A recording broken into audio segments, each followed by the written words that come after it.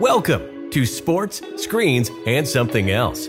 Join two friends as they give their unfiltered opinions on the world of sports, the entertainment industry, and a little bit of something else. And now, your hosts, Will Dickerson and Trevor Pace.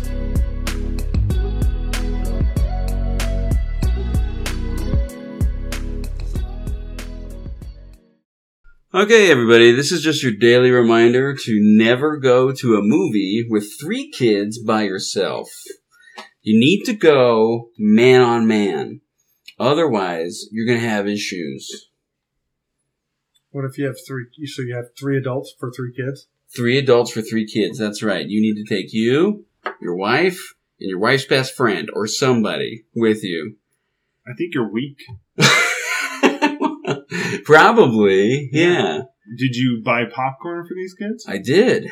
And so here's my grave mistake. You All ready? right, here we go. So, you didn't bring leashes for your children. That's the and I tie them to the chair. Well, that's what you should. Well, I was going to say that's what you should be doing. And so, the movie theater by our house on Thursdays is $1 drinks, right? Nice. But it's only for large drinks. So I thought it'd be fun to take them to the movie and get them all large drinks. Yeah. What a rookie mistake. You know what I mean? Yeah. Oh, You're going to the bathroom every 3 minutes. Oh my gosh. I went with my daughter 3 times. At one point, my middle son, he fell asleep and he woke up and I wasn't there because I was taking my daughter to the bathroom. Right. My oldest was helpful and told him, I don't know where Dad is. And so he starts to cry. So I come back in and he's crying. And I'm like, this was a mistake. This was a mistake. Yeah. I think it wasn't the movie, it was the drinks. Right. Well, yeah, the movie's Minions. It was whatever. I don't think it was the movie. I think it was the father. Well, yeah, that's part of it. Well, hey, everybody, I'm back. Hey. Yeah. Nice to have you, Will. This is Will. And there is a third voice with us today. Hey, this is Jake. As I promised, Jake is with us for the football preview show. And then to give us musings on other stuff he cares about, I suppose. So that way I don't have to think about anything this week.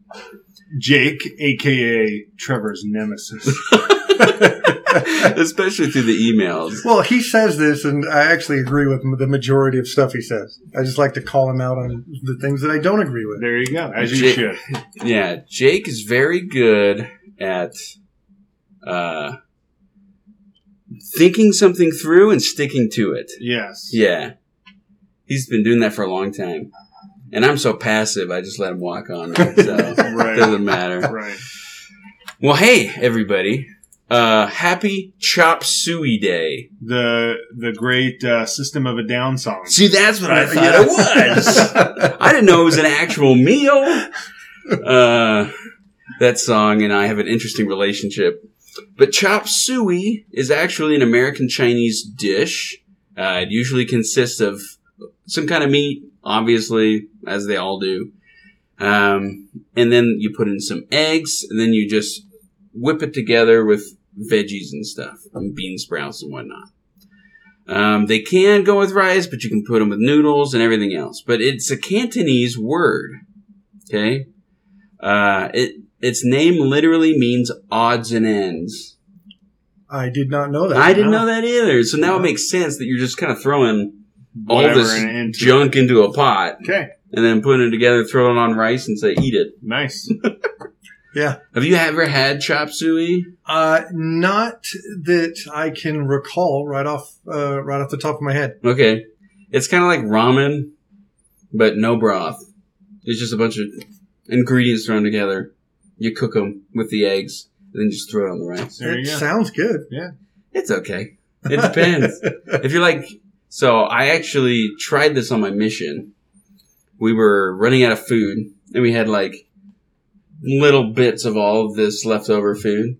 And I just threw it all into a pot, stirred it all together, and put it on rice. We all took 3 bites and said, well, that's pretty gross. So I don't think I did it right. Yeah, okay. That might be what it is. Yeah, I would agree with Trevor on that. I'm sure I offended everybody, but yeah. Well, happy National Chop Chop Suey Suey Day. Yeah. Yes. So we got an email from a man named Steve. We know Steve. Yeah. Steve's been on the podcast. Trevor made Steve famous. Oh, Steve made Steve famous. Famous for thinking people who drive cars are athletes.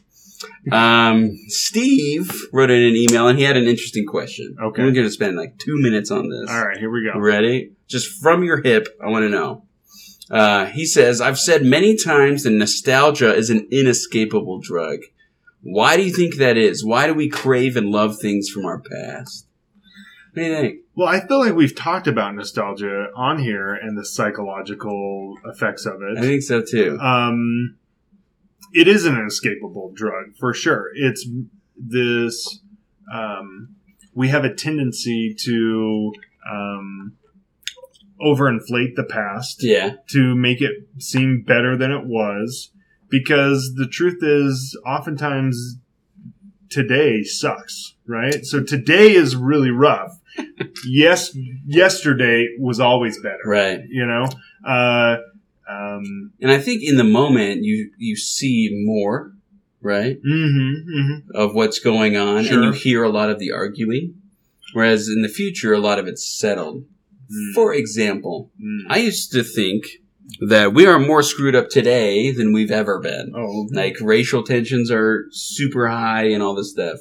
I watched a documentary of the OJ trial. I was like, oh, racial tensions were really high back then too. Yeah, kind of. Yeah, they were. It's kind of a roller coaster. sure. Like now Ebbs and flows. now is not any worse than it was before. Just different. Yeah. Different focuses. Yeah. And different things are peaking worse or better at different times. What's something you're super nostalgic for, Jake? Probably things. I'm mostly nostalgic for things that I was never involved in. Like what? 55 Chevy Bel Air. Oh, okay. And why? I don't know. But I love stuff like that. The classic era, mid-modern or mid-century modern homes. Yeah. I love the look of those. Well, we can all agree that the 70s era of metal is the greatest era of music to ever exist. So I just want to say real quick, just to finish his email, he said, why do we love things from our past? Was it a car or movie, TV show, beverage? I'm looking at you, Serge. Oh, you remember man. Serge? Yeah. Yeah. I remember drinking and being like, whoa, I am wired. Yes. And there is that truth that we think, oh, all of these things were so great. And there was, you remember the Hostess pies, right? Oh, yeah. There was a Hostess pie that was a Ninja Turtles Hostess pie. The face? No, I'm thinking of the ice cream. Yeah, you're talking. Yeah, what are you talking about? I don't know. It's late, but no, the Hostess fruit pies, the hand pies, right? Yeah. They had a Ninja Turtles Hostess pie that was basically vanilla custard, but it was colored green, Cool, as ooze. Yeah. I do remember that. It was to promote the Ninja Turtles 2 movie. Secret of the Ooze. Secret of the Ooze. And everyone loves these things. There's forums on it. People trying to bring it back and want it back. That's so funny. There's YouTube videos on how to make your own hand pie that was Ninja Turtles themed style, right? I guarantee you, if I had one right here, I'd think it was disgusting. Right? Oh, for sure. But we have this idea that it tastes amazing, right? Yeah. That is nostalgia. We good times, like, they become the memories, and the bad times just become fact, right? Yeah. And even if those good times or whatever weren't really good, because they're in our memories, they become good. Yeah. Does that make sense? For example, We don't really remember all of the bad things that happened. We might know like specifics and like, oh, that was a really like a terrible time or whatever. But overall, when you look at your childhood, typically, if you had a healthy, decent childhood, more likely you remember all of these good things and you don't really remember all the bad. The bad becomes fact that I had bad times. There were bad things. right? But the things that stick in your memory are all good. Especially when you're a kid. It's pretty sad when a kid has more bad memories than good, right? Those are unfortunate. Speaking of unfortunate, you know that Go Ninja Go song from Ninja Turtles 2? Yes. You know that's Vanilla Ice? Yes. Well, yeah. of I course. didn't realize. He was I didn't in know the that. movie. Yes. He was in the movie. Yeah. I hate him so much. But I love the Ninja Turtles. Well, Will, with that, let's go on to sports. Sports. All right, everybody. Here it is. The moment I've been waiting for. I don't know about you guys. Absolutely. I love doing this. And I love holding ourselves accountable at the end. But we're going to spend 10 minutes, go really quick through NCAA football predictions in the NFL. The NCAA starts technically this week. Yep, it's week Week zero. 0. Utah State plays somebody. UConn. I don't UMass. know. I have no idea. They play somebody that if they lose... Let's not get into the Utah weeds State. of Right. every schedule. If they Weber lose, it will be tragic for Utah State.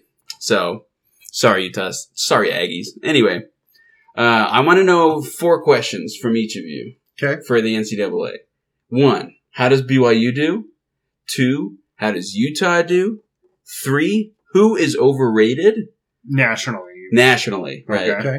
And 4, who will be the national champion this year? Okay. All right, so let's start. Jake. Okay. How does BYU do? I think 100%, and I want to preface what I'm about to say by saying I don't agree with your quarterback assumption that it is the end-all, be-all of football. We've had this conversation outside of it, so I'm not going to go that far. But I'm going to say that with that being said, it all falls on Jaren Hall. I think their defense is good. Mm-hmm. I think their other positions are doing pretty well, but it depends on how well Jaren Hall does because they've got a pretty hairy schedule up there. Yeah, it's about as hard as it was. It's harder than it was last year. Not by much, but a little bit. I personally think they're going to start 1-2, but then after that they'll go 8-1. Okay, so 9 wins. And if I had to bet the over, I'm betting the over. Okay. They right now it's set at 8. So I'm with you. I think 9-3 is pretty doable. If Jaren stays healthy, yeah, that's a big key. I think it's 10-2. I legit think with the bowl game, 10 wins should be on the table this year. So 10-3, something like that. But if Jaren stays healthy and this O-line is everything that they say it will be, theoretically, I'm going to go with 10-2 regular season. Okay. What about you? For Trevor? BYU? Yeah, BYU. How do they do? 8-4. 8-4? Yeah. Okay. You are less optimistic about the Cougars. Well, they have a very difficult schedule. Very difficult. So they play, just not to, I don't want to bore everyone, but real quick.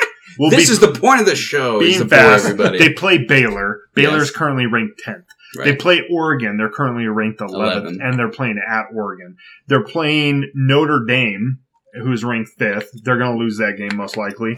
Arkansas is a toss-up, but I'm going to say they lose to Arkansas as is right now. And maybe either Arkansas they win, but they lose to Stanford. Stanford at the end of the year. That might be a tough game. Yeah, you've always got to count on BYU for losing some stupid game. Right. So And Stanford would be that. Right. They're Well- not good. Well, one of these games they're going to lose. They lose a game they're not supposed to, and they win a game they're not supposed to. And so one of those games might come out as a win, and it'll feel really good. And then we're going to lose to Stanford or something and be like, why? It would be the most BYU thing ever to beat Oregon and then to lose to Wyoming. Or Arkansas. That Or would- Boise. Right. Boise. Boise. So- yeah, or to beat Notre Dame and lose to Arkansas. Right, Like, so- to get everybody hyped up and then immediately crush their hopes and dreams. Right. So they're going to split. They're either going to split Arkansas and Stanford one way or the other. I feel doesn't really matter. My guess is 8-4. Okay. How does Utah do? Maybe 7-5, but How does Utah do? Jake. Jake. I am drinking the Kool-Aid on this. Okay. You shouldn't, but go ahead. They are being talked about nationally. CBS ranks them 4th. Okay. I'm drinking the Kool-Aid, man. Their over-under is set at 9, and I would bet the over. Mm-hmm. Oh man, but I will just tell you, I don't think they will. I really don't, because they also have that same track record of losing a game you shouldn't. To Arizona State? Oh man, I would be so mad. But, I'm hoping they go undefeated. Undefeated. Is that your expectation? No, it is not. Okay. I'm going to say 10 wins. Okay. But I'm hoping that ESPN and CBS have it right, and that the Pac-12 produces a playoff team, and it's Utah. So here's my hot take for Utah. You ready? Mm-hmm. 9-3. Okay. They don't go to the Pac-12 championship game. USC does. USC comes out of the South. Okay, so your next question, I'm going to balk that. Okay. The next question you ask me, I'm going to balk that, because I'm going to tell you why. Okay. There's some exceptions, but I'll tell you why after Trevor gives his opinion on Utah. So we know that Utah, on looking at their schedule, they play the fearsome San Diego State, which we know they lost to them last year. So until they can beat them, I'm putting that as an L. Good. I think I agree with you. USC is trouble. Mm-hmm. I'll tell you, Arizona State, I feel like, is like Utah's kryptonite. They come out in like this weird. They come out in a weird way. Now, this last year, Utah blew them out, right? They knocked them around. But Arizona State always kind of presents problems because they have really great wide receivers, really fast. They score quickly.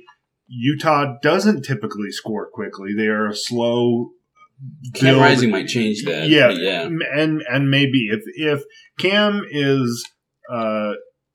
improves as a quarterback and does what we think he can do, they're going to be really good, obviously. But there is a caveat there. The sophomore year, sometimes there's a little bit of a letdown. Mm-hmm. We've seen that at BYU. Sophomore slump. Yeah, we've seen that at BYU numerous times, where a freshman quarterback comes out and you're thinking, the sky's the limit, baby. Tanner Mangum. Yes. And then the next year, blah, blah. So I'm going to put that one as loss.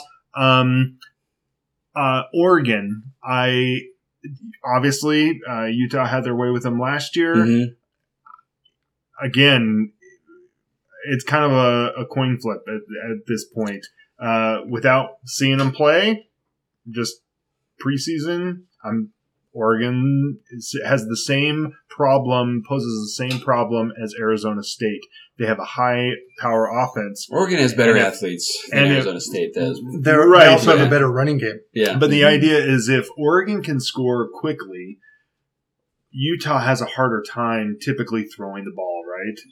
In speaking historically. As long as Kyle Whittingham doesn't call a stupid timeout. Yeah, there you go. I don't want to talk about that either. So I'm going to go 9-3. 9-3, so you're with me. Do they come out of the Pac-12 South and go to the championship game? Probably not. I'm gonna go with you and say USC. So I think Jackson Dart takes the step and actually goes 10-2. So now it would be wild if they go 10-2 and one of those two losses is against Utah, right? But they still go to the Pac-12 championship game. I could see that happening too. So let's move on to your next question, because I'm gonna debunk what you both just said. Okay, who is overrated? USC is my number one team on it. Oh no! They have a new coach. Mm-hmm. They have a transfer quarterback, albeit from the school the coach is coming from. Now they do play Utah at Utah, and that it usually goes back and forth with those two schools. Mm-hmm. So it does kind of irk me a little bit, or scare me, I guess I should say. But I think USC is, once again, you guys have mentioned this before, I'm going to put them in the same category as Texas, mm-hmm. and the same category as Michigan. They always get ranked. They are overrated for no reason. Yeah. And so that's my answer to that. I will say nationally overrated. I keep falling on USC, and maybe because of my Pac-12 glasses that I'm wearing, I think Oregon's a little overrated too. Again, new coach, new quarterback, but Bo Nix was a 3-year starter at Auburn. So Oregon's always a toss-up because theoretically, they should be amazing every year because they reload these 5-star talents all the time. And, theoretically, so should USC for the same reason. And UCLA. And they're trash every year. So for me, nationally, the most overrated team is Notre Dame. By far. They didn't do anything last year. They're returning a lot of that team. And weren't they undefeated until the last week? Not until the last week. No, Cincinnati beat them. You're right. Yeah, so until they played Cincinnati, they were undefeated. Right. Because they were like 4-5 when they played.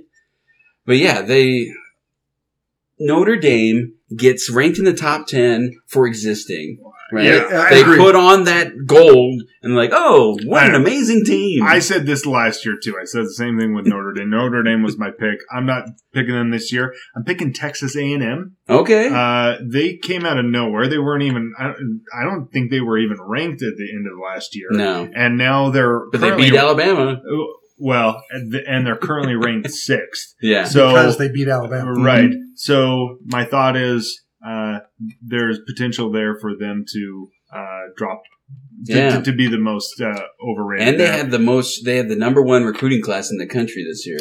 Yeah. And I'll be honest, I mean, Utah, if they do go 9-3, they're super overrated too, seeing as they're ranked 7th in preseason. And everyone else is kind of your typical NC State's Michigan, but Michigan's going to be top 14. They're not going to be dropping out of there. Because they're blue and gold, and that's just what we do. Right. Yes. Well, they're part of the Big Ten. And you are right. If Utah goes 9-3, they're going to drop.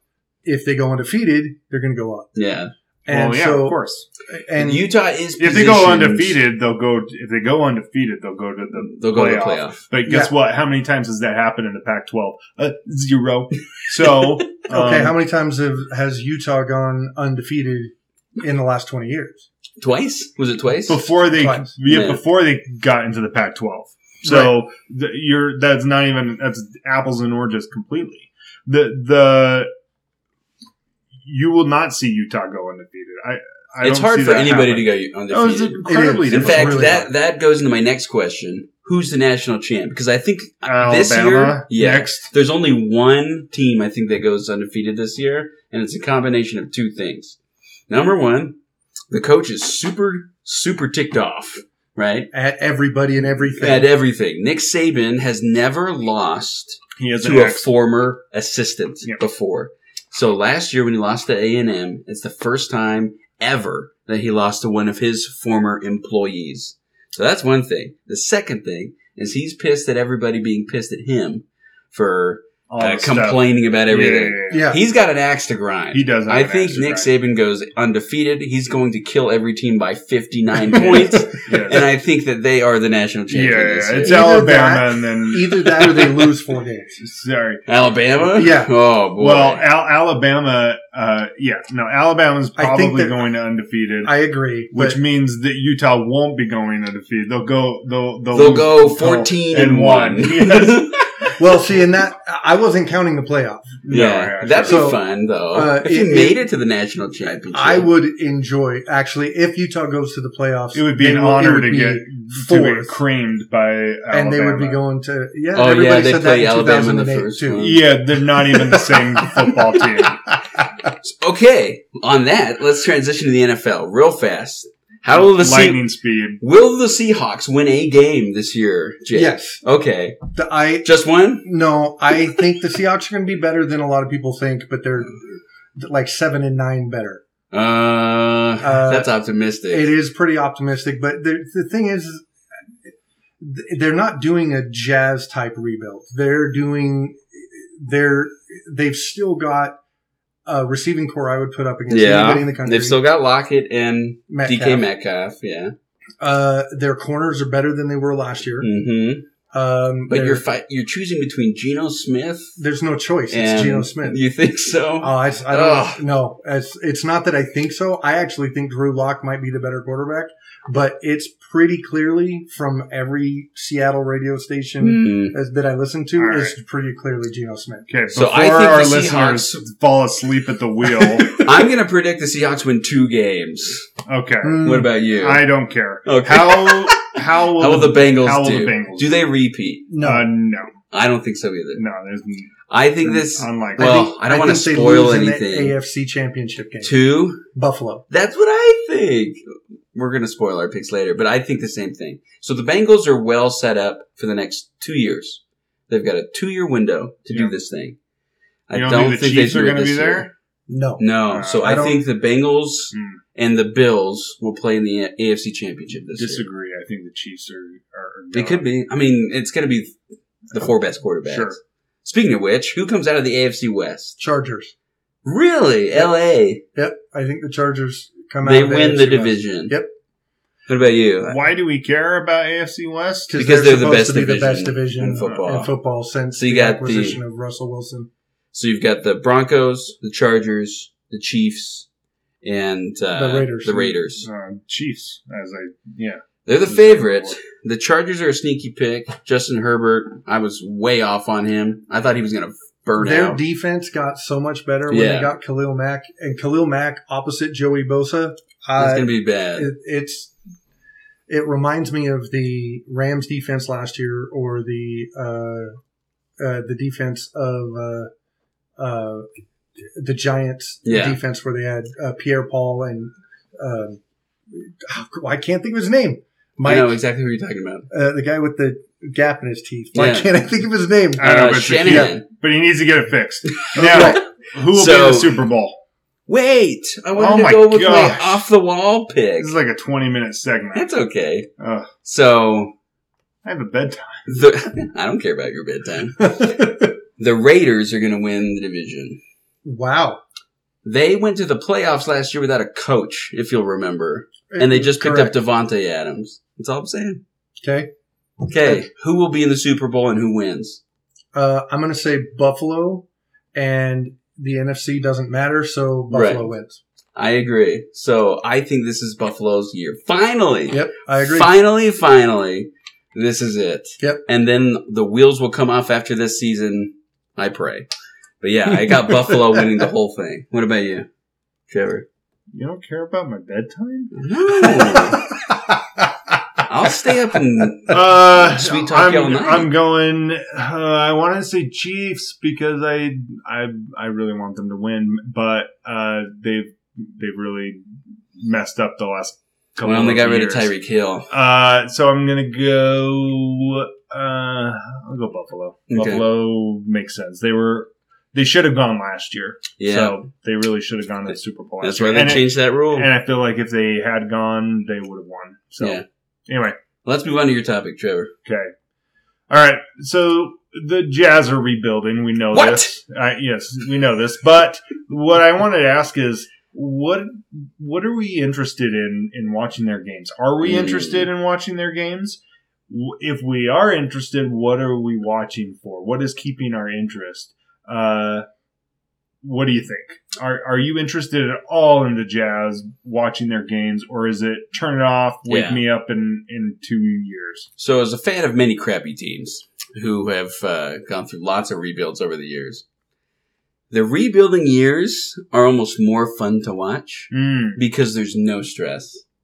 Like, if you win, then it's interesting to see how players are developing. Okay. If you lose, great. It improves my draft position. I'm going to say, aren't you almost rooting for them to lose more? Yeah, well, right now I am. Sure. Because this is the beginning stages. Like, I don't even care about development right now because there's no players to develop. No, right. You do. Well, and even if a player comes out and does really well, you're going to end up he's going to end up going. You don't want him to do well. Yes. Right?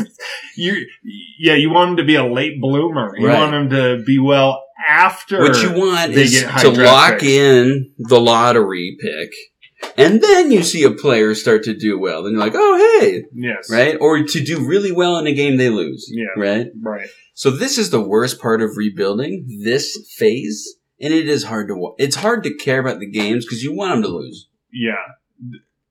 This is like you get free Jazz tickets and you debate going. This is the worst year to be. Like, This is the worst. Yeah, it's like the WNBA tickets. Yeah, you're kind of like, do I go to see the Jazz Bear? Maybe. Like if somebody came up to you and was like, I've got $10 to go out and get an ice cream or a pair of Jazz tickets. I'm taking the $10. Yeah. This year might be $10. Right. What do you think, Jake? Like, your teams have rebuilt before. Are you interested in the beginning phases of it? I have, so the Seahawks are kind of in one right now. Well, that's the thing is I look back at my teams. The Seahawks are a good example. The Seahawks were forever. They were the epitome of mediocrity. And when I say that, they were 9-7, 8-8, 9-7 in a playoff team, then 7-9. You look at the Jazz. I've been a Jazz fan, and the Jazz. My favorite year of watching the Jazz, outside of obviously the statues, since they retired, my favorite year has been, I think it was 2004 when they were projected to win 10 games. When they went to the champ. And they went 41. But that was my favorite year. Yeah. That was Quinn Snyder's first year? No. It was Jerry Sloan. Oh, sorry. It was before Darren Williams, but it was AK was basically the leader of the team. Yeah. They way overperformed, but it was almost like bad because you wanted them to do worse so they could get better. But tanking doesn't exist in sports. Oh, no. Roger Goodell is offended that you would even say that. And I actually say that I don't know. I have a difference of opinion. I don't want to see a tanking team. And so the moment it starts happening, I lose all interest. Well, that's exactly what they're doing, though. Yeah. They're tanking. Right. They are. They traded away their veterans. Yeah, and they're going to trade away. Yeah, Beverly went. Beverly was great, though. Well, we had Beverly for 10 seconds. Well, right, but they traded the player they got back was probably better than Beverly. I don't even know who this kid is.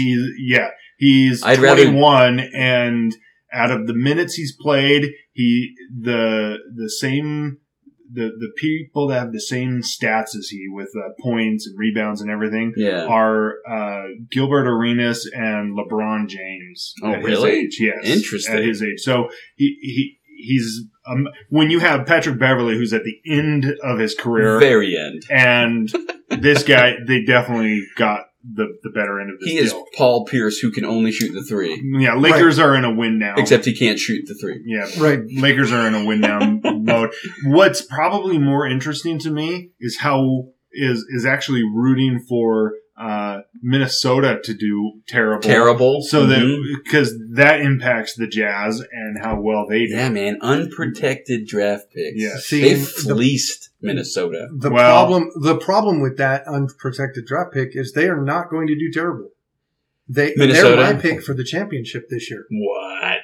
Absolutely. No, that's not going to happen. So until Karl Anthony Towns and Gobert can prove to me that they can actually play together, I don't know about that. No, you put Cat out on the 3-point line, but they're not beating Golden State or Golden State. I wouldn't have them beating Phoenix. The problem, I think they would tear Phoenix apart. Mavericks are going to be good. Mavericks are going to be good. Golden State's going to be good. The Clippers should have Kawhi back. Boston is going to be. Boston would beat Minnesota. I think what's their name? Milwaukee is a much worse matchup because Giannis can guard Karl Anthony Towns and Rudy Gobert. Not at the same time. Not at the same time. But this is an issue. The fact that we have started talking about Minnesota more than do we even care about the Jazz? I think that answers the question. I think answers your question. Yeah, we don't care about the Jazz. Turn it off. Wake me up in 2 years. Exactly. Right? Yeah. So I am more interested to see the draft next year. Right. Well, and for me, it changes the way I look at the organization. I want them to. I want them to hire like the third ward church ball team. Mm-hmm, like to play for them. If you're gonna tank hard, right? I don't want tank any all talent. the way. If you see someone starting to show like a sliver of talent that is you producing, sit down. yes, that's producing wins. Like you can have talent show, it just better not equate to wins. Danny Ainge hires whoever to come. Tanya Harding. Yeah, exactly, to come break his legs. All right, well, I'm done with this topic. Real quick, all right, would you be at least a little bit interested? This is what I would do if they just signed Jimmer for the season. Not only would that be tanking, but they'd probably sell a lot of jerseys. Oh yeah. You think? Who do you have Andre Miller as the manager? You could have exactly do whatever. A little Utah Dream Team. Yeah. Like, hey Thurl, you wanna suit up? All your famous Utah basketball players who were okay or didn't make it in the NBA, have them come out. Sign Alex Jensen as a basketball player instead of a coach. Yes, the Utah Jazz Field of Dreams. Exactly. Yeah. Anyway, all right. Well, with that, let's go on to screens. Screens.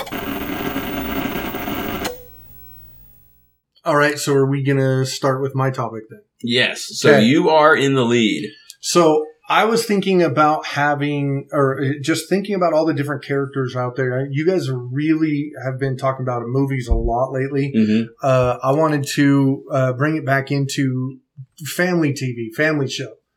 And one of the thought processes that I've had recently is, are there male characters in family shows? Not necessarily. What I mean by a family show is a show about a family. Okay. But are there male characters that you look at as good men? So first one is far and away, it's Bluey's dad. That's what I was going to say. Yep. He's a great dad. He's the best dad. And yeah, he is kind of like, he's not, I wouldn't say he fits the lovable idiot stereotype. No. Right? I feel like he's, he takes time with his kids. Yes. He teaches them good lessons. He actually plays with them. Sure. Right? I think he does a good job. He's a little silly, but yeah. But doesn't it feel like you? Like it feels like what I am as a dad, but better, right? Yeah. I joked that there was a Babylon Bee article and had the headline of man prays to God to be more like Bluey's dad. I do the same thing every day. And so Bluey's dad is the bar, right? But then you contrast that with like Modern Family, Phil Dunphy, right? Oh yeah. And I'm like, no one is that dumb. Well, I shouldn't say no one, but right. Most dads are more aware than that. Sure. The TV trope for family sitcoms is that the dad is the lovable idiot, right? He's the lovable loser. He's a good guy. He's a nice guy. You can't help but love him, but he's an idiot. He's always screwing things up. It's the wife that's always cleaning up after his mess. I think of Everybody Loves Raymond. I think of King of Queens, Simpsons, right? Homer, Family Guy, American Dad in that same context. Yeah. Seth Meyers hates dads. That's okay. I think that's what we're getting to. Well, what about though? You guys mentioned Bluey is a good man. Bluey's dad is a good man. He's a good man. will say, as a father of teens, I have no idea what you're talking about. That's fair.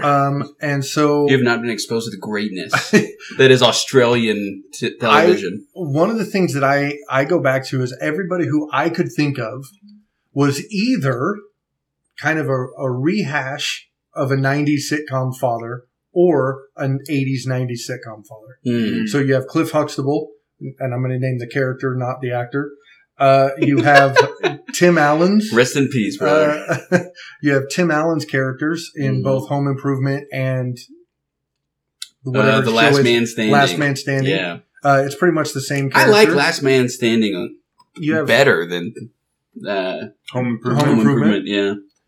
You have Carl from Family Matters. You have. Who's I the think Boy my Meets World favorite- dad? Remember his name?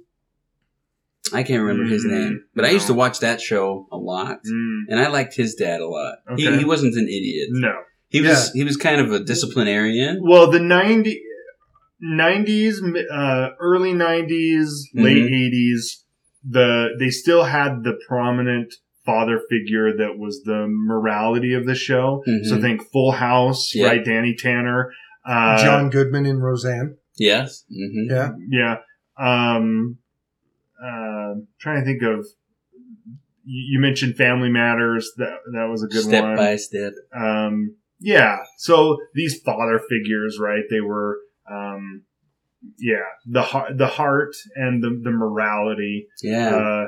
When the kids got in trouble. Oh, I was going to say, Fresh Prince, you had Uncle Phil. Yeah. Right. Right. Yeah. He was often the voice of reason and logic to helping Will navigate, Now, obviously flawed character, right? Oh yeah. Uncle Phil was a flawed character, but he's a man, Mm-hmm. right? Yeah, I mean, And none so- of these guys. I mean, it's a sitcom, so Right. they're going to have like quirks Goofy, and whatever. and things. Yeah. But still, the morality they were the compass, right? Yeah. Absolutely. Who was the blonde uncle in Step by Step? You had Uncle Joey, and then you had the other one. No, you're No, you're talking thinking Full Full I'm House. thinking Full House. Sorry. Full House? So you Uh, had John Stamos, Right. who's Jesse, Jesse. and then you had The other comedian, one. I can't remember. yeah, The Uncle po- Joey. Joey? Yes, Yeah, yes, yes. The Uncle- point I'm trying to make is that it used to be that the idiot father figure was a side character, right? And you're supposed to laugh at them. Mm. And then you had the main dad who actually had emotional depth, who Mm. wasn't a social idiot, right? And actually understood things. I remember very vividly the episode of Fresh Prince where Will's talking about his dad. Yeah, Remember right. that? Oh, everyone yeah. knows. Yeah. Yeah. yeah. And then at the end, they have just a really human moment. And he doesn't ruin it by being like, what do I do? Yeah. You know what I mean? He's there with Right, him, right. being a father figure. Mm-hmm. And most of the time in today's shows, You know, I don't know if you have that anymore. I Not would at agree all. with that. I don't know. No. In fact, a lot of like the kids shows, it's the mom that is prevalent Mhm. in all of these shows. The dad is, I mean, kid shows is a little bit of an exception, but Daniel most- Tiger's dad. Daniel Tiger's dad. But most of the time you have in a lot of these sitcom shows, like you're saying, the dad or the husband is the lovable loser. As I Yeah. say. My wife watches, The Fred Flintstone. kind Yeah, of that's thing. a great. she watches some, and the dads are always just complete morons. In fact, there's one, I think it's called Life in Pieces or something like that, where it's just like 7-minute skits, and they make up an entire episode. And it's pretty funny. But the dad in it, he's a doctor, and yet he's a complete idiot. Mhm. And I'm like, how did this guy become a physician? That doesn't make any sense. Right. Yeah. I don't know what it is. Because you'd think, and that's not to say that sometimes, like in Modern Family, the dad has an important moment with one of the kids or Mhm. whatever. That does happen. But those are rare occasions, and it's usually he stumbles into it. Mhm. Right? Mhm. I remember there was which one was Leonardo DiCaprio on? Was that Step by Step? No, it wasn't Step by Step, but it was the one with the Cameron. Yes. With the Cameron. Silver Spoons? No, James Kirk Cameron. Kirk Cameron was in it. He was one of the kids. And Yeah. Anyway. Anyway, it doesn't matter. Keep going. So the dad in that show, who was a therapist, Alan Thicke. yes, there was a moment where Leonardo DiCaprio was stealing stuff from the house. Yeah, You he was a remember this? neighbor kid. Yeah. Yeah. And the mom knows he's doing it. And so the mom, Growing Pains. Growing Pains, thank you, Trevor. the mom tells him that I know you're doing it and actually catches him in the act, right? And then talks to him about it. In today's show, if a show was made today in that moment, the dad would stumble in afterwards and say something stupid, right? Right. But in that show, the dad actually comes in, supports his wife, right? And asks if he'd like to stay, right? That's how families should act, right? Today, the dad would bumble in, like you said, and make a racist comment or something. Or be like, well, I didn't like those earrings anyway. You idiot. Yes. What a moron. Yeah. But do you think I don't know why, I'm just spitballing here, but do you think that the people who write the shows didn't have a father figure in that? That's what I'm getting at. I think that's possible. I don't want to make like a social statement with this, but it makes me concerned for the generations coming up that they didn't have the Cliff Huxtables or the Carl Winslows to look up to and say, look, I grew up in a fatherless home. Yeah. And I saw the way a family was supposed to work. Mm-hmm. And not to say that I used that as my bar. Right. But I feel bad that kids today don't even have that. Yeah, when Bluey's dad is the best dad on television, we're in trouble. Right? Well, with that, let's all be more like Bluey's dad and move on to your topic, Trevor. All right.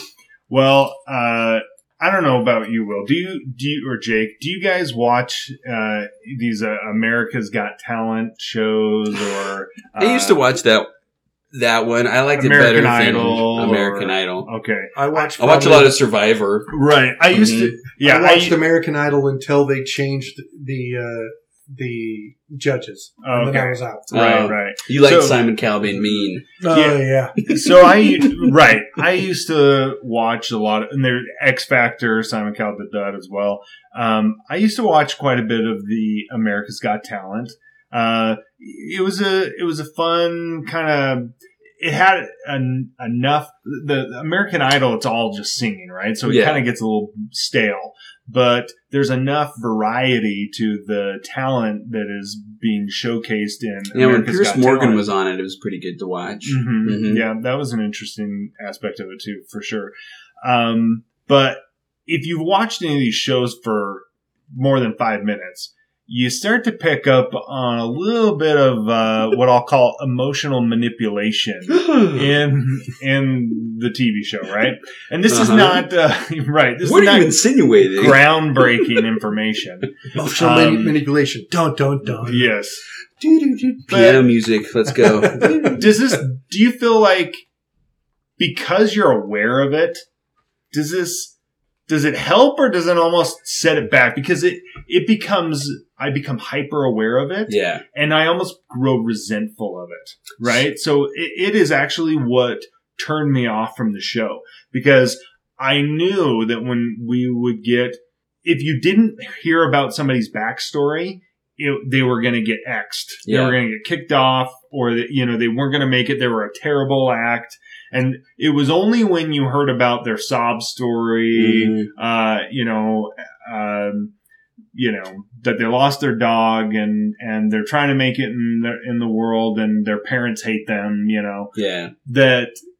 that I'm like, oh, okay, this one's going to make it. That one's going to make it. And I would love for them to do an emotional story like that, get on, and all three judges buzz and be like, you suck! It happens occasionally where they don't make it, but there's always some good ending. Right. That they came out and they gave it this was their time to shine and to give it their... And one of the judges gives them a round of applause. Right. There's some kind of spin to it. Stupid. It's all stupid. It is all stupid. So I'll admit something very embarrassing. Okay. You ready? So you cry regularly? Yeah. So there are very few shows that are as formulaic as Survivor. Okay. It's a very, very specific formula, which is why they can churn them out twice a year, right? And just go. Mm-hmm. They always have a family episode where the designated family member comes to the island and they do a challenge together, right? And every time, bring out your husband, and then the piano plays and everybody cries, and I hate that episode. Every season, I hate that episode for two reasons. Number one, it's so manipulative. you're trying to get me to care more about these people, and it makes me hate them all. Right. Right? But number 2, I cry every time, and I hate it. They're like anger tears. I'm like, why am I crying? I get so angry because the manipulation works, and I hate it. Yeah, there was I watched a YouTube video where this British comedian tries to get on the British X Factor. Mm-hmm. And he comes up with this fake backstory that he's an Orthodox Jew who's wanting to get into rapping. Kicked out of his family. Yeah, and so he talks about, and then all of these burdens that his parents died and he has to take care of. Oh, goodness. He has to take care of his siblings and, just layers it on like ridiculous. It's all, of course, it's all made up. He's not a rapper. He's a comedian by trade. So, he's like, well, I have to come up with raps. So he comes up with these raps and they're not great because this is not what he does. But guess what? He gets through on the show. No way. Yes, he gets 3 yeses, and he goes through to the next round. So he talks about how he had to keep talking to producers, how many producers he had to go, how pages and pages of forms and questionnaires and things like that to tell him his whole life story where he had to do this. He had to repeat it and do it over and over and over again. When he finally gets onto the show. So he makes it all the way to the show, gets in front of the judges, he gets his 3 yeses, he goes through. It's not until as he's leaving that he gets recognized. He has makeup on and things like that to disguise himself.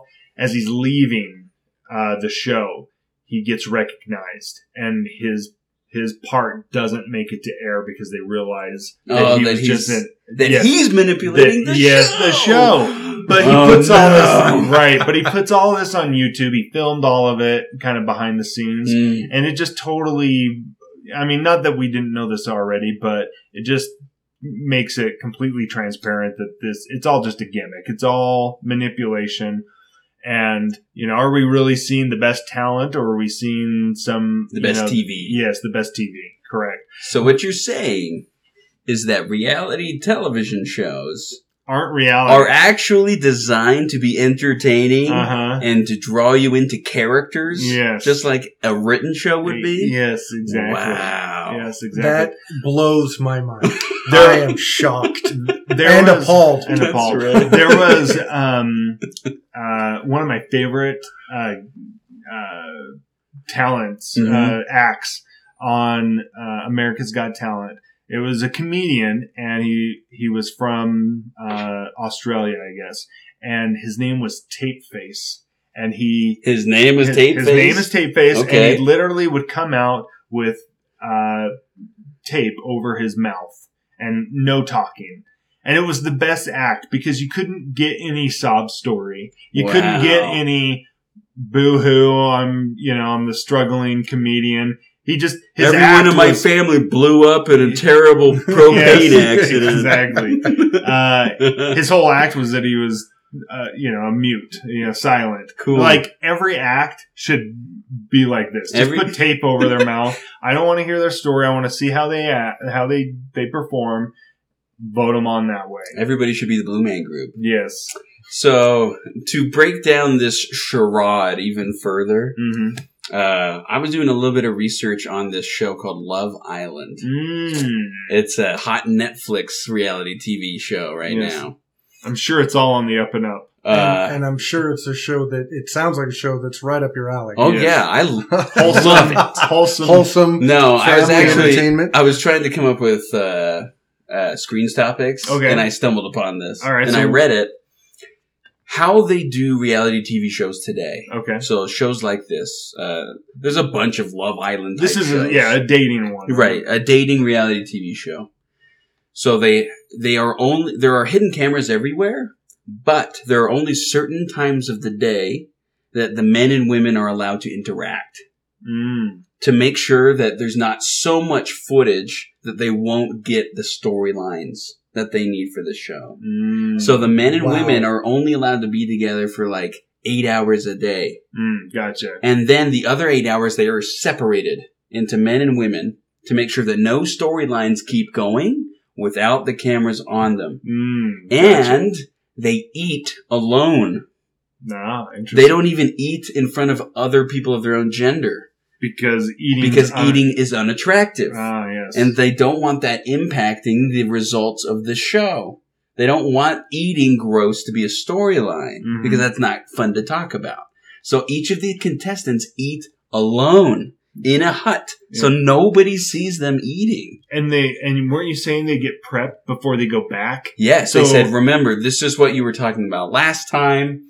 This is the beef you had with that guy. Well, they put them in makeup. They make sure that the spinach is out of their teeth. Right. You know? They make them look all beautiful. That's why their hair's always done and all this other stuff. And I was like, it's just improv then. It's basically scenarios. Mm-hmm. Like, okay, here's your scenario. Go and improv. Well, it's more so Truman Show, except for every time you wake up, the producer would be there. Here's what's on the agenda for today. Exactly. You will be filmed at this moment. So make sure it's dramatic. You have a little bit of a higher pitched voice, so please yell at somebody today. Yeah, yeah. Well, it's the Truman Show, but everybody's in on it. Right. Yeah. Well, and then also they manipulate who interacts with who. So they will put certain people together in certain situations because they know, hey, these two people, it's getting spicy between them. Or these other two people, we want to put them together because they hate each other and we want to see those fireworks. So we're going to force them to be together in a room or in a situation. Yeah, all of those contest shows do that. So Survivor, the one where they're all in the house, Big Brother, all those shows where people live together for a while, but they're playing a game to win. They have them take these really robust personality tests and intentionally pick people that would hate each other and put them in like the same room or whatever. Because they're like, these people are going to scream at each other, maybe kill each other. That'll be good TV. It's all emotional manipulation. That's terrible. Yeah. Well, if you're ready, Trevor, let's move on to something else. Something else. Huh? Jake, yes. Let me know what you're thinking. Okay, so I was thinking, I kind of struggled coming up with my something else topic because everything I could think of was a response to what you guys had said in the past about something. Yeah, so Adam put us on blast last week. Oh, man, I will tell you. It was epic. I loved it. Yeah, hey, you know what? I forgot to mention this early. I wanted to thank Adam, actually. I went out and ran today for the first time, and I don't do that. I don't run. I'm not a runner. But I took his advice. I'm starting to do it. He and I are about the same age, so hopefully in 3 years I can run marathons. Not that I ever will, but today was my starting point. Golf claps, everybody. So I just wanted to start somewhere. Good job, Jake. And I just want to thank Adam for that segment last week, and that was awesome. The show was awesome. It inspired me to hate Adam and eat more ice cream. Drink more Mountain Dew. That's right. I was like, sucker. But the topic I landed on, because I do this, and so I wanted to talk about it. I wanted to talk about romanticizing ancient eras or eras that, you look back. Like as a kid, I was a huge Arthurian fan. So anything that was King Arthur, Camelot, Avalon, all of that I was a big, big fan, and I romanticized it. Monty Python. Monty Python is a great example of Arthurian legend. Love that movie. One of my favorite things about government comes from that show, but I won't go there now. That's an after. Right. But I was wondering if you guys do the same thing. If you romanticize eras or look back and say, oh my gosh, this was such a cool era in history and I would have loved to visit. I'm kind of a history buff, and I know that I probably wouldn't want to go back and live in any of these times. I would, however, love to go back and watch. Yeah. But I wouldn't want to live there. To me, two eras jump out immediately. Okay. The American Revolutionary period. So the late 1700s, right? Right. To be there and to see it all happening, right? Yeah. Would be incredible. Yeah. Because the more you read from normal people, meaning not the founding fathers, right. the normal people living in that time, nobody thought America was going to win. Right. Right? everybody just assumed the Brits were going to win because they'd been conquering the entire planet. Right. Right? So seeing that take place, having a revolution actually win, right? And then setting the foundational government that would be copied over and over by countries for hundreds of years. Witnessing the birth of a nation. Right. It'd be incredible. I still romanticize that era, even though I understand there were issues. Right. Well, no era was great. In Right. fact, while, I have my criticisms for sure of our current era, we definitely live in the lap of luxury. Right? Oh, yeah. I romanticize the 50s, right? Okay. I identify with... You love Prohibition. I do. Well, Prohibition was not in the 50s. That was the 20s. Oh, my bad. Yeah, I was going to say, well, hold on. Oh, you're right. Prohibition of what? So... Of other things. So you have... Skirts. No, the 50s. So... poodle skirts were I love- big in the 50s. That's right. I love the music. I idolize the morals of the 50s, right? The Leave It to Beaver. We're talking about the father figure. The Leave It to Beaver kind of I Love Lucy mindset. Of image of America, right? The Americana. Yeah, Americana of it. Yes. Definitely is a nostalgic. What's the word? What's the? Oh yeah. It's like a time dysphoria. Where Anemonia. Yes, No. you guys had a topic about whatever. this. Yeah, I remember you saying But this. Yes, having nostalgia for a period of time or a place that you've never been, right? Well, I have that, but I realize also the 50s definitely had some negativity, right?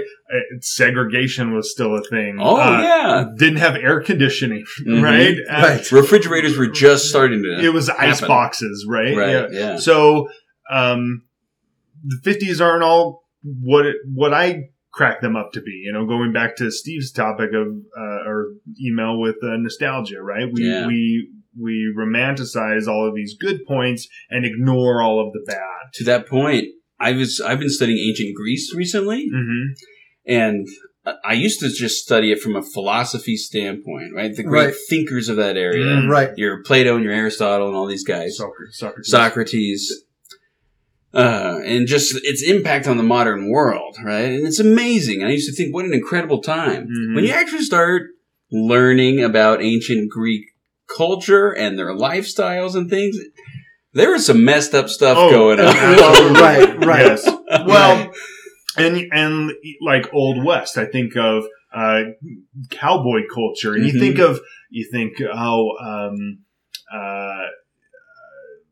Billy the Kid and this kind of Wild West renegade stuff, and that idealized kind of imagery or representation of that culture. Man, could you imagine how dirty and filthy it was back my gosh. then?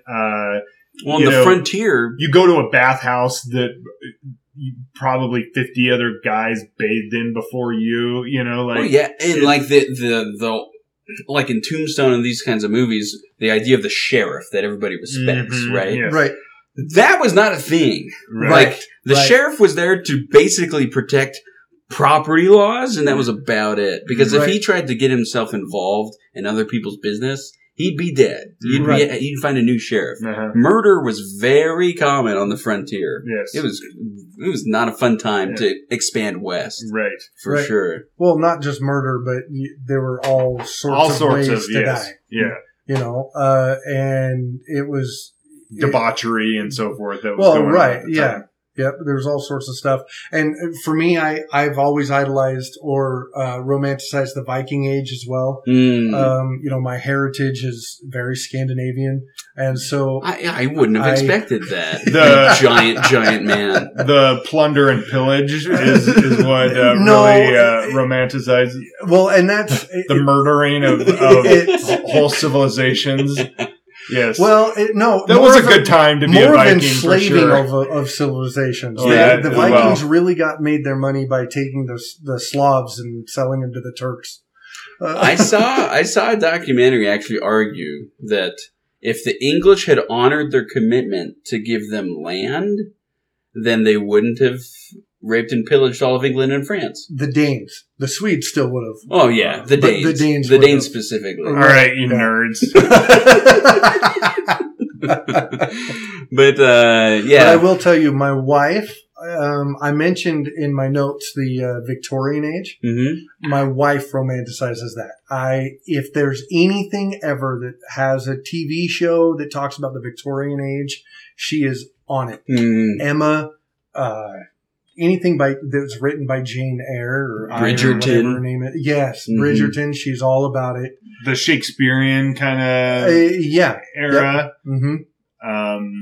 The one where they wore powder faces because they were all blue because of incest. Yes. Yeah. Yeah. Mm-hmm.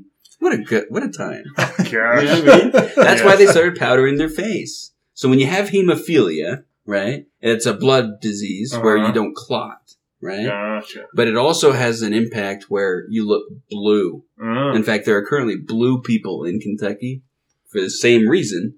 That hemophilia is much more common in families that are incest through multiple generations. And that's why Kentucky's colors are blue and white. That's right. But most British monarchs for a very long time were all incest. And so they'd powder their faces white to hide the blue. The things you learn on this podcast. There you go. And then everybody else did it because they wanted to copy the royals. Right. Yeah. Interesting, huh? Well, let's move on to your topic, Trevor. Fascinating. You learned something today. Admit it. Oh, yes. So I wanted to do a follow-up, just a recap on a revisit, if you will, of some of our past segments that we talked about that we would follow up on, but haven't. And we didn't? And we didn't, because, we get busy. Well, somebody and we forget. Needs to hold us accountable. I'm glad it's you. Well, and my brother, Adam, he keeps reminding me. Oh, okay. So we talked about camping with dogs. Yeah. And how you went, and then I was going to go camping. We took our dog. It was as awful as I thought it was going to be. Okay. I hate it. Holly's such a good girl. She's great. Mm-hmm. But you know what? Because she's a doodle, they need to be like right next to you all of the time. And even if she's 5 feet away, we have to tie her up to a tree or something because everyone is eating dinner. She'll steal the kid's cheeseburger or whatever. Right. Well, she can't have that. She can't be 5 feet away from you. She has to be right next to you. And so she barks incessantly. And of course, it rained a ton. A bunch. That makes it better. Yes. And so she was wet and it just was, it was kind of gross. Did she sleep in the tent with you guys? We got a trailer, a little camper. Oh, that's right. But so she slept in there with us. But yeah, it adds a whole layer of complexity that otherwise isn't there. So I don't recommend camping with dogs. I get it on a, it sounds better than it actually is in practice. Like, yeah, it's one of those things that you want to work, but it sucks. Sounds to me like you should have just trained your dog better. Yeah, Trevor. Probably. You're welcome to help out. One other thing with that. Yeah, I'll help out. Yeah, with that episode, actually, I don't know if you remember, but I talked about how I hurt my hand on that episode, my finger. Yes. And I think I might have mentioned that I thought I broke it. Well, then we went camping. I came back. Of course, it was still hurting me. I went and checked it out. Turns out I did break it. Good for you. There was a chip on the knuckle, so part of the bone chipped off, and I have a finger splint right now. So yeah, and then I made you move a washing machine upstairs with me today. You did, yeah, with the finger splint. That's really why I invited Jake. Yes, is because I knew I needed a third body to get that upstairs. Right, you needed the muscle. Yeah. A couple other things. This wasn't mentioned in the podcast, but Steve, when he co-hosted with me, his wife, so they're gluten-free at their home. She makes the most wonderful gluten-free cookies. Steve brought me some. They're amazing. You eat them, Will. Normally when you eat something gluten-free, it tastes like a hockey puck. Correct. Right? Mm-hmm. You would not know these cookies were gluten-free. You would eat them, and they're amazing. They taste incredible. Really? I told Steve she needs to open up a bakery. What alternate dimension does she come from? I don't know. It's incredible. It's incredible. These cookies, I would put them up against anybody's chocolate chip cookie any day. They are that good. Wow. So I didn't get to say anything. I wanted to review them when they had bits of coconut flake and almond in it. Amazing. It's super good. Wow. So anyway, I just wanted to thank Steve and his wife for those wonderful cookies. I meant to say something about it and thank you for them and wanted to do that here. Next, we brought up the Movie Pass a little while ago. Yeah, it's coming back. It is coming back. In fact, I got an email today that the wait list is now open. If you want to go back to the Movie Pass, they are doing different tiers, a $10 tier, a $20 tier, and a $30 tier. And the wait list opens today, being Thursday, and I think it ends like Tuesday. Doesn't it restrict which movies you're allowed to see? I don't know. I don't know how it's all slated to work. I don't know what information has been. We're going to have to do a whole topic about this. But Movie Pass is coming back, and if you want to be on it, you can go onto the website and get onto the wait list. Yeah. We've talked about dieting. Who's that? You were going to diet at the end of last year. Yeah. I was dieting. Yeah. I was doing keto. Mm-hmm.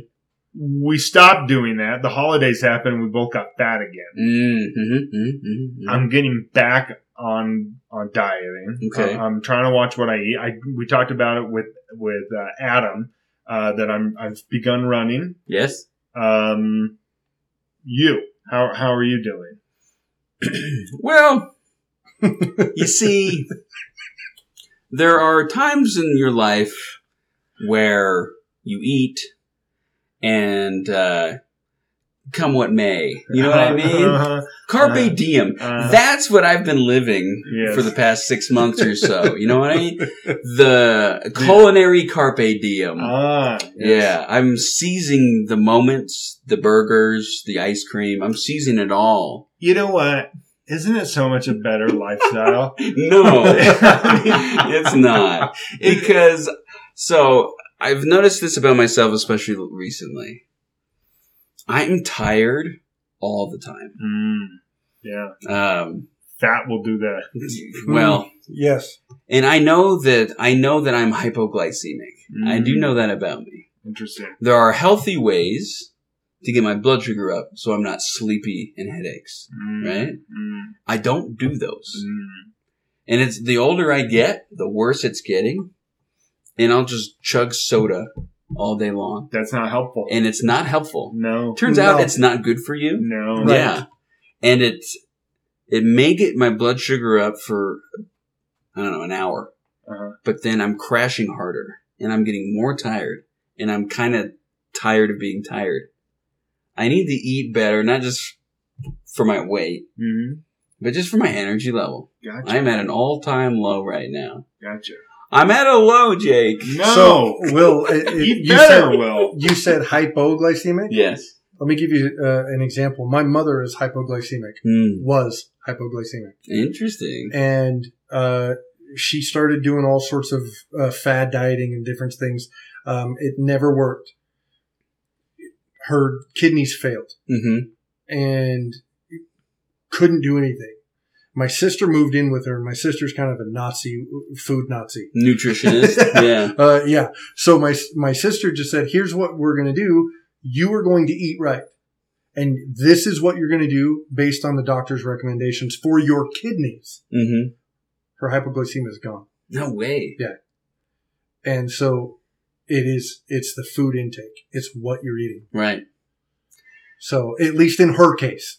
I'm glad we're talking about this because I know I need to change something. Yeah.